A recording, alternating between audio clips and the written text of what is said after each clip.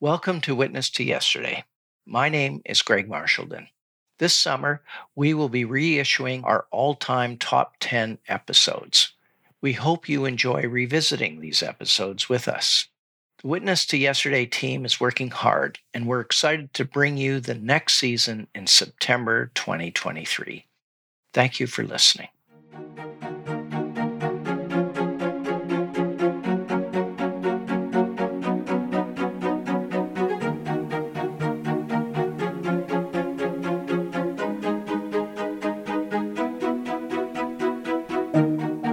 Welcome to this installment of Witness to Yesterday, the podcast of the Champlain Society. My name is Greg Marshallden, and today we're going to talk to Benjamin Hoy on the history and establishment of a border between Canada and the United States. Ben is an associate professor of history at the University of Saskatchewan. He received his PhD from Stanford University, and he is the author of A Line of Blood and Dirt, Creating the Canada-United States Border Across Indigenous Lands. This book was published by Oxford University Press in 2021. Ben, thank you so much for joining us today. Wonderful. Thanks for having me.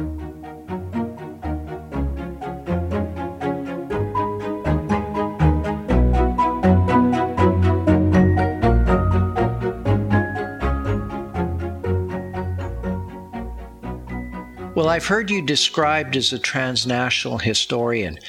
Tell us what that means and how it differs from what I presume to be a national historian. Yeah, that's a really interesting question. So, historians as a profession grew up focused on the nation. When historians are hired, they tend to be hired to teach Canadian history or American history. Our archives are based around nations. Right. So if I wanted to learn about Canada, I'd go to the Library and Archives of Canada. If I want to learn about the States, I'd go to the National Archives and Records Administration, Washington, D.C. Our whole profession is sort of structured around nations. But the challenge is most of our lives are not. Goods move back and forth across borders. People do. Ideas do. Our world, in many cases, transcends or moves beyond nation states.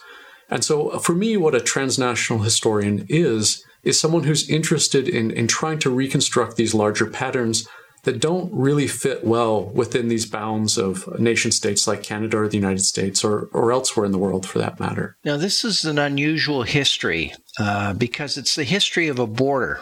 And by that, I think both you and I mean not the hypothetical line that separates the two jurisdictions, for example, but the real border with its border personnel, its border stations, its surveillance, and the requirements that states place on individuals crossing such lines. What made you conclude that such a history was necessary, and why did you pursue it with such effort?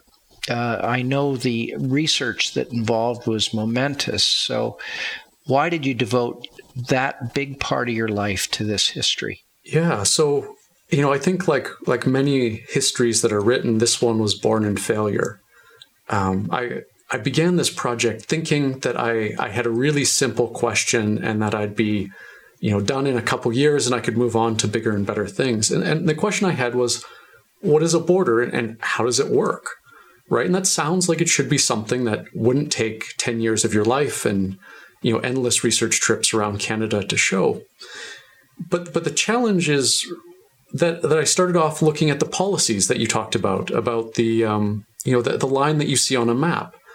And the challenge that I ran into was every time that I thought I understood what a border was and went back to the archives to sort of check, nothing that I was finding in the archival records ever seemed to correspond to that legal border or that border that appears. Sometimes it's called a logo map, but the map that you sort of see as iconically Canada or iconically the United States, that the lives of the people who lived in the border shadow seemed just so much more complicated. And worse, when I thought I pinned down how the border worked for Indigenous people, that didn't seem to translate very well into the border that I was seeing as experienced by Chinese immigrants or by African Americans or by European settlers. In many ways, it sort of felt like I was seeing a wall of many different heights, that the border just was fundamentally a different institution run by different people in some cases, governed by different laws and affecting people in all different kinds of ways, depending on who they were, why they were crossing, where they were crossing. And so this very simple question, what is a border and how does it operate, suddenly became dozens of questions. How does the border operate in this specific place at this time? And why is it so very different here than it is if you look, a couple thousand miles away on the other coast?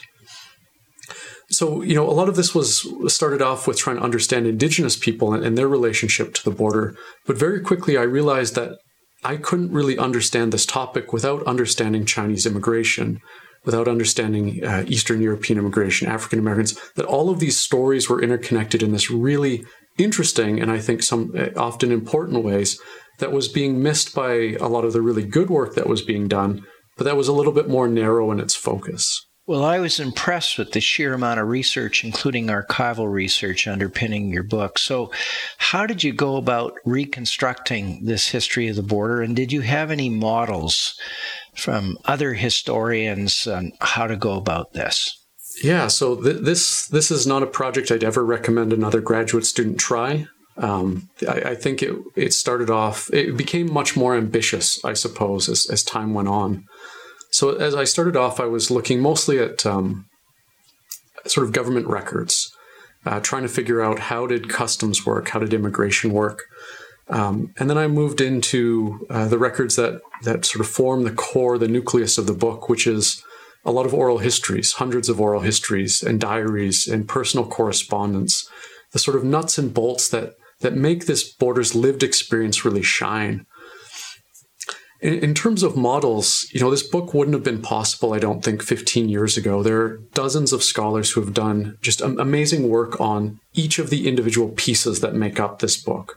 So Beth Lou Williams' work on Chinese immigration and Erica Lee's work, Michelle Hoag's work on the Métis, David McCready's work on the Sioux. There's dozens of these books all across all of these different pieces that have done this really wonderful job explaining how the border works in a specific region or for a specific people.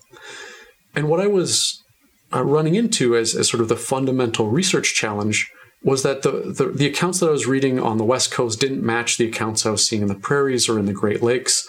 They didn't match across time and they didn't match across communities. And this convinced me to start looking at two different kinds of sources to try and pin this together. So one, like I said, is sort of the individual records of people's lives, the diaries, the personal correspondence, letters between families, that kind of thing. And the second was to zoom out all the way in the exact opposite direction and try and understand, if you were to map the border in its practical implementation, what it would look like. So if you mapped all the soldiers, the Northwest Mounted Police officers, the customs agents, the immigration agents, what does that border look like? And how does changes in government shape the stories that I'm seeing on the ground? And that was really interesting in a number of cases where, as a historian, one of the challenges you run into is that you never know if the records that are missing from an archive just were never created or if they were destroyed or lost at some period of time. And so I was really struggling to find customs records, for example, in the prairies. And by mapping the personnel, I realized that there weren't any records to be had because there's almost no one being stationed in that region. It's a handful of people, the size of like a baseball team, who are managing this massive amount of space.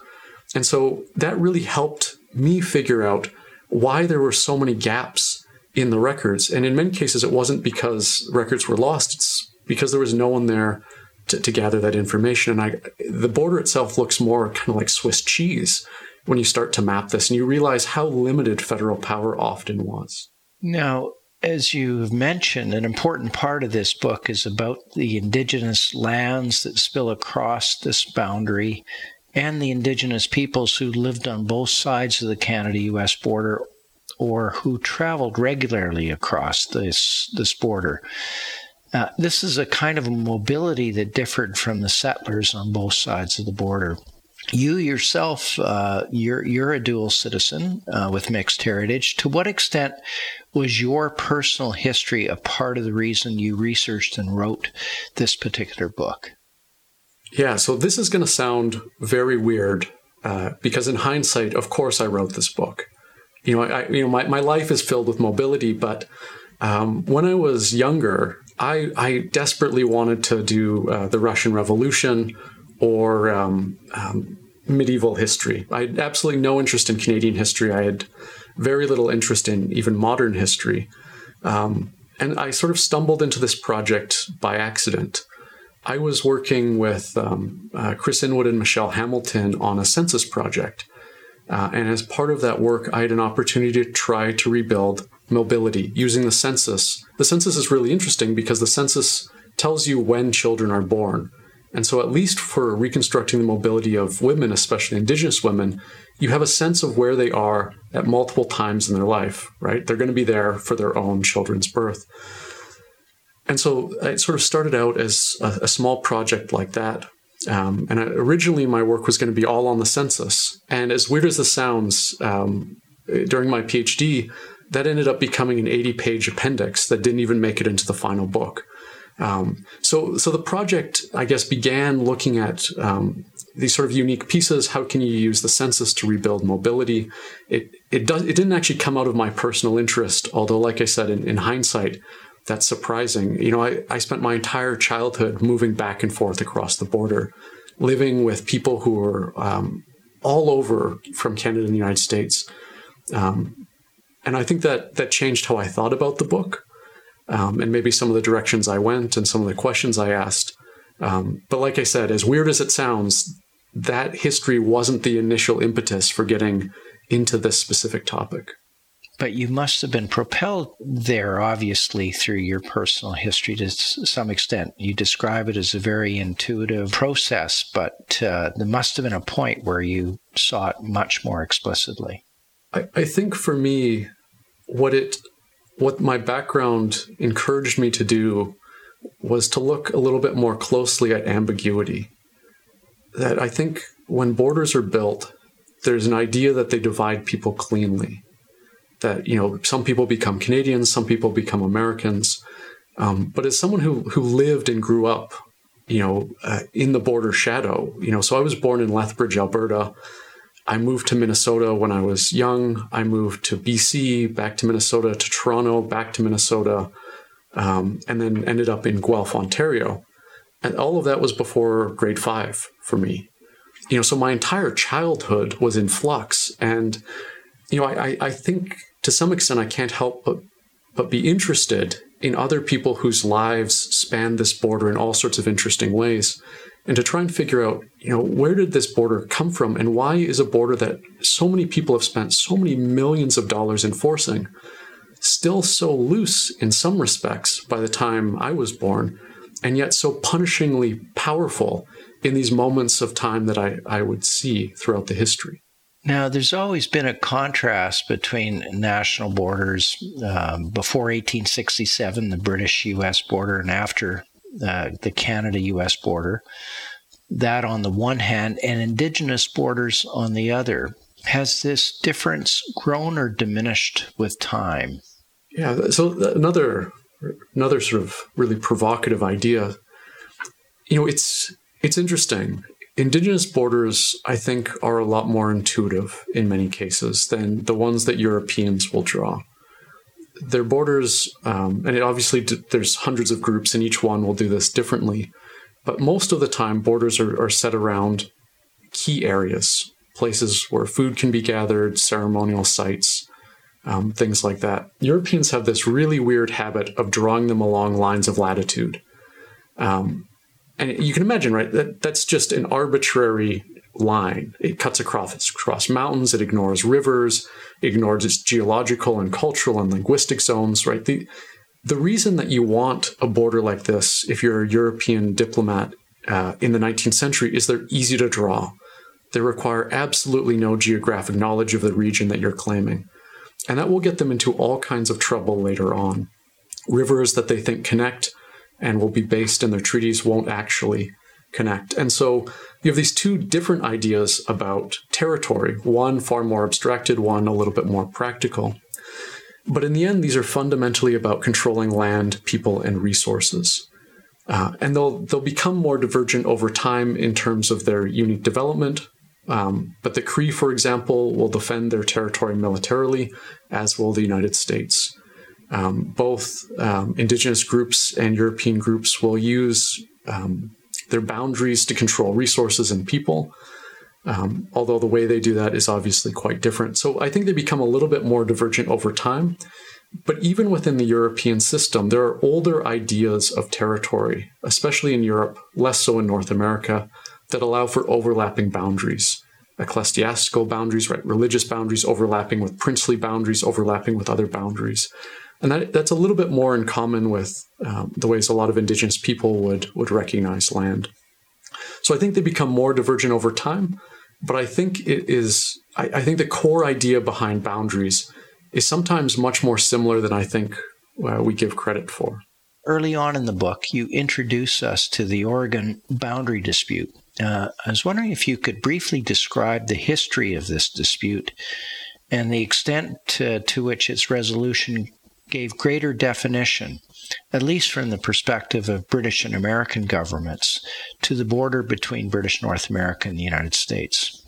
Yeah, so the Oregon boundary dispute is a diplomatic dispute over land that's on the Pacific coast. So we're mostly talking about present-day British Columbia and Washington with some tag-ons in some of the southern areas as well. And this is an issue that is a long time coming. So there's a number of European groups who claim this territory at one point or another in their histories, and these claims become consolidated over time. But keep in mind that all of this is indigenous land, and all of this is area of territory that Britain, Canada, Russia, the Spanish have only a rough idea what's actually within it. So they're making these sort of clumsy treaties over territory that they only kind of understand. So these countries are signing treaties over land they don't know well and over areas that they certainly don't control.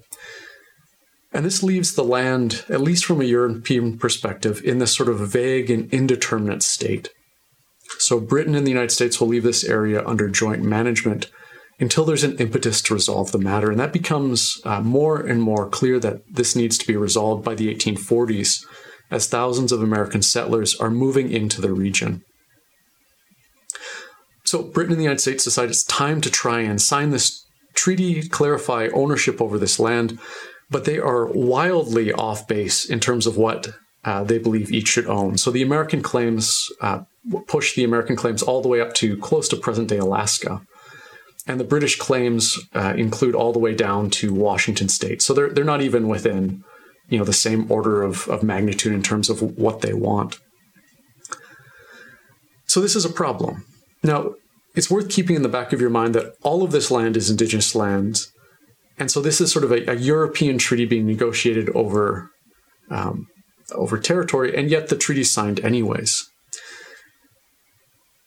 But there's some problems. So it's an agreement on paper rather than in practice, and both countries are struggling to even pinpoint something as simple as where is the path going to follow through the Straits of Juan de Fuca, which is near Vancouver Island. So there's a number of different islands, and so these negotiations are all about, which one of these channels actually fits the treaty that we signed. And so it's going to take almost another 30 years with international arbiters to even resolve some of these most basic questions about territory, because the maps that they're building these territories off of, the language that they're using is so just impossibly vague. So while treaties like this one in the long run will help clarify territorial orderings, to this day, in the short term, I think we sometimes put more emphasis on them than they actually mattered, right? It takes, in many cases, 20 or 30 or 40 years later before we see the kind of practical change that you'd expect would happen right at the signing of a treaty, right? It takes quite a bit of time to wrest practical control from the Coast Salish and the other groups whose land this is their home, and that will require often an entirely separate treaty process between federal government and indigenous nations to clarify some of those relationships. In your account of the Dakota War during the Civil War in the United States and its aftermath, you describe how one Dakota group escaping the American Army moved north across the border, first to present-day Portage la Prairie, Manitoba, and then on to what would become known as Prince Albert, Saskatchewan. All of this land, of course, was then in the possession of the Hudson's Bay Company. Can you summarize how the border had long-term consequences for the Dakota peoples who would, in the decades following this movement, be relocated to Canadian reserves? Yeah, so the Dakota War is this moment of extreme suffering. Carol Chomsky, who's a legal historian, estimates that some close to 400 settlers will die in this violence.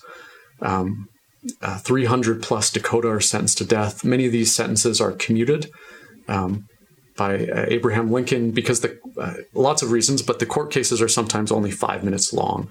And it leads to the largest mass execution at the time in American history. 38 Dakota are hanged. And so being Dakota south of the border becomes an extreme liability. So if these executions, if they had a real finality to it and really sort of punched home how dangerous it was to be Indigenous south of the border, the Dakota are going to relocate in all different kinds of directions. Parents are going to lose contact with children, and many are going to relocate north of the Canada-United States border to try to get away from the American military. And this itself is a really dangerous journey. But one quick aside is this is not the first time the Dakota had sort of been in this area. Oral accounts by Melvin Littlecrow, for example, note that they were always in this country, that is Canada. Back in the times that there was no border, they hunted all over the place and journeyed north of the present-day border as well.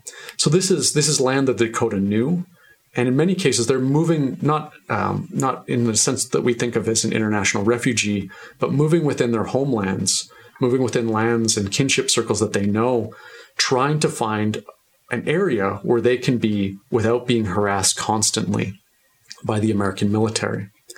And this is a hard journey, right? We're talking about from Minnesota all the way up into northern Saskatchewan. In some cases, this is a journey that takes 7 years to make. Lavon Swenson and her relatives take that long, eating dried berries and food along the way. This is a monumental undertaking in the 19th century.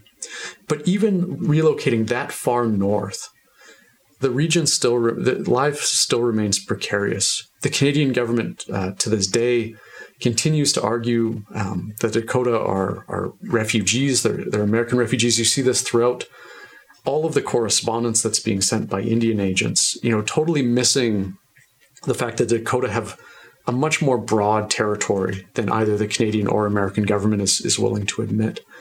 And this idea of being sort of a refugee within your own homeland follows the Dakota into the present. You can see it in the way that they're treated by other Indigenous communities. You can see it in something as simple as the land acknowledgement or absence of land acknowledgements. You can see it in legal cases that Dakota have been fighting for decades now, probably more than a century now, to get proper recognition within Canada. And that stigma of being somehow American, a border that they did not choose in the first place, still hangs over them to some extent. It's something that I think both governments need to get better at. By 1874, as you noted in the book, stone cairns and iron posts marked out the Canada-U.S. border from one coast to the other. And by the 20th century, of course, there was considerably more infrastructure in terms of border stations and personnel. Yet you describe the Canada-U.S. border as constructed by the federal governments in both countries as fluid, unmanageable due to sheer size, unstable, as well as being an uncertain impediment to Indigenous people.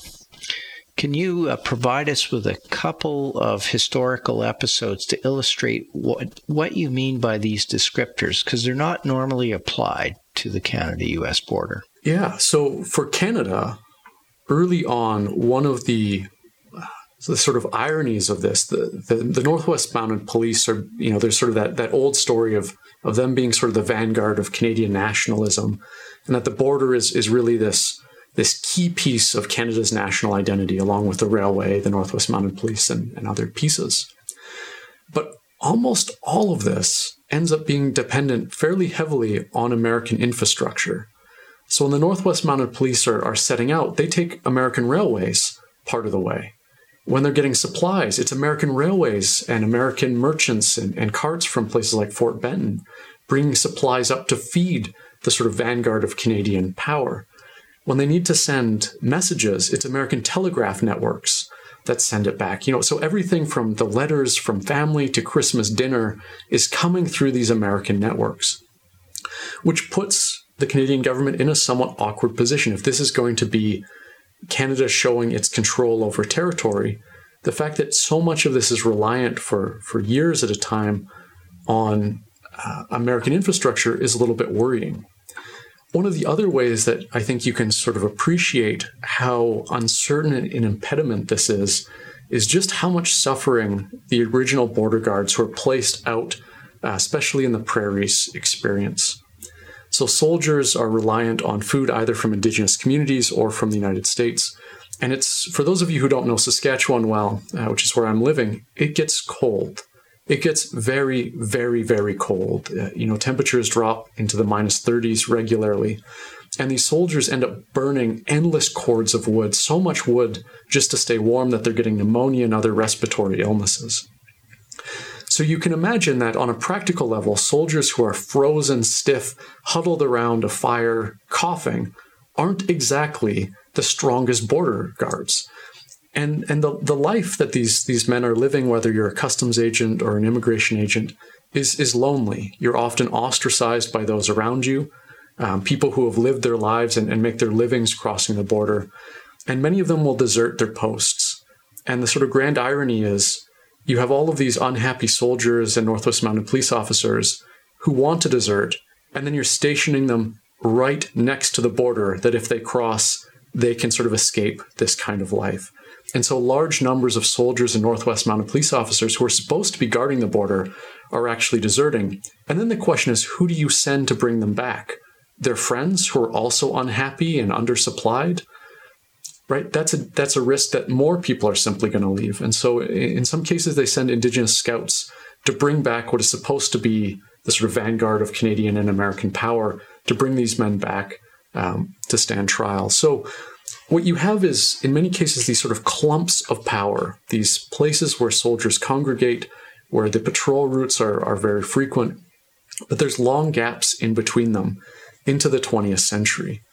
And so, for those who are interested in smuggling, this is not a particularly difficult terrain to escape detection in.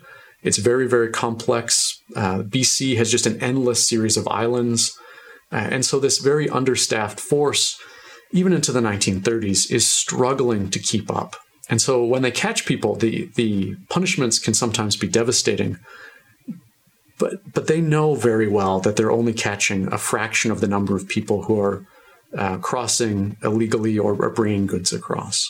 Well, as time flows through the 20th century, civilian border guards and civilian customs agents and others replaced soldiers in the Northwest Mounted Police. What were the implications for those crossing the border of this change to a civilian order?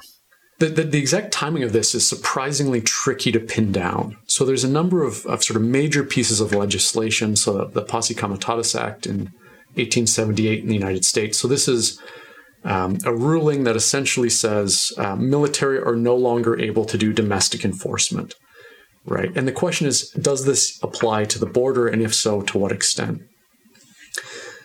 For Indigenous people, rulings like this don't seem to take an effect right away, certainly not for decades after. Soldiers will continue to police the border. They'll continue to evict Indigenous border crossers and merchants and whatnot. And in Canada, the question of, when does it translate from a military to a civilian border guard is even trickier to pin down, because you have this really weird amalgam called the Northwest Mounted Police. They're sort of part-time police, part-time soldiers, part-time justices of peace. They do customs work, they do immigration work. They're sort of this awkward catch-all that combines all of these sort of different pieces rolled into one. From the sort of British military perspective, this transition happens sometime around the 1870s, although the last British garrisons are moved out of Canada around 1906.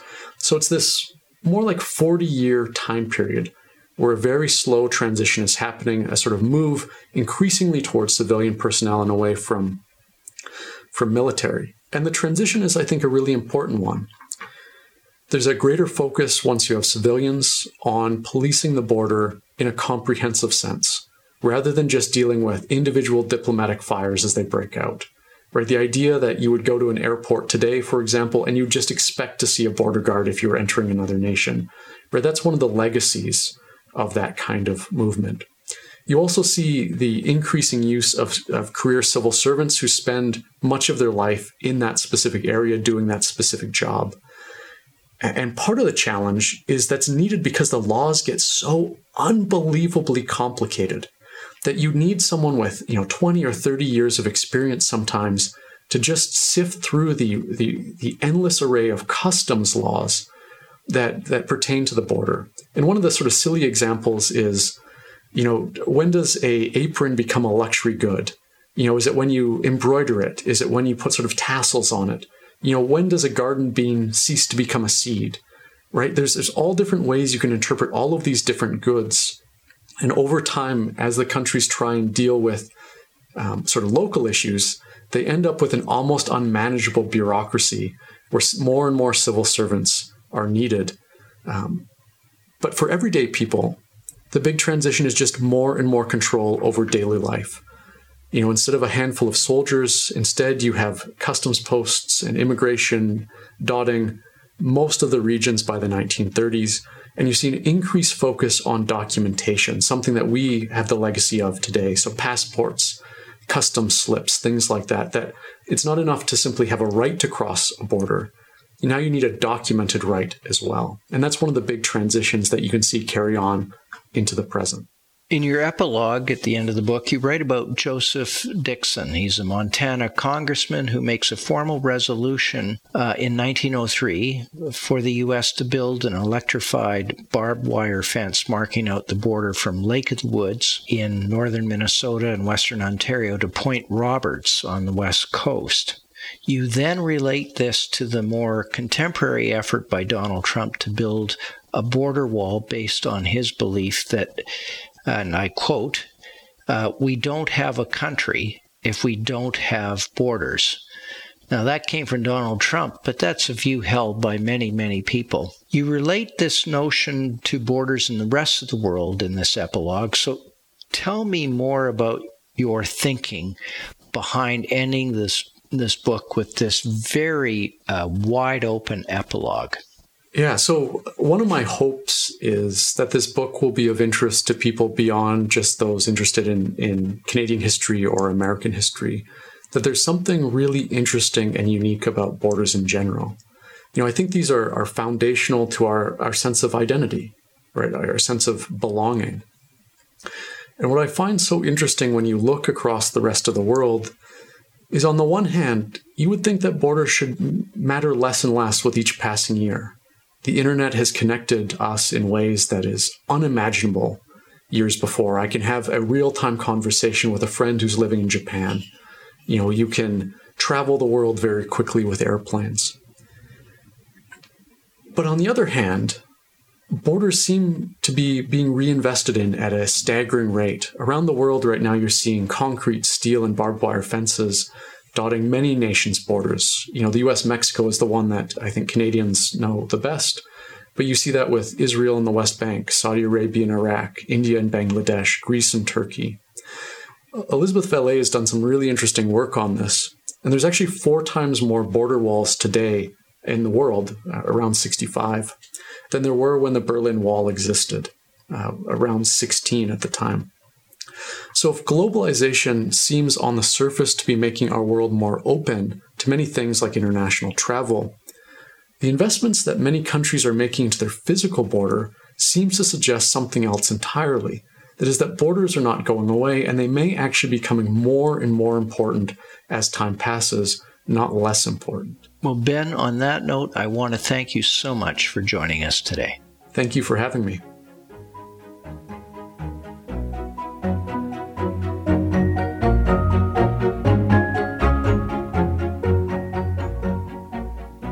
My guest today was Benjamin Hoy. He is the author of A Line of Blood and Dirt, Creating the Canada-United States Border Across Indigenous Lands. This book was published by Oxford University Press in 2021. You've been listening to Witness to Yesterday. Please visit our website at www.champlainsociety.ca. The best way you can support this podcast is by becoming a subscribing member of the Champlain Society. If you like what you've heard, let your friends know by forwarding this podcast through the social media of your choice. This podcast is made possible by the members of the Champlain Society who work hard to bring to life original documents in Canadian history. We want to thank the Hudson's Bay Company History Foundation, the L.R. Wilson Institute of History at McMaster University, and a consortium of Canadian scholarly book publishers that includes the University of Toronto Press, the University of British Columbia Press, McGill Queen's University Press, the University of Regina Press, and the University of Ottawa Press. My name is Greg Marshallden. This interview was recorded on November 16th, 2021. It was produced by Jessica Schmidt.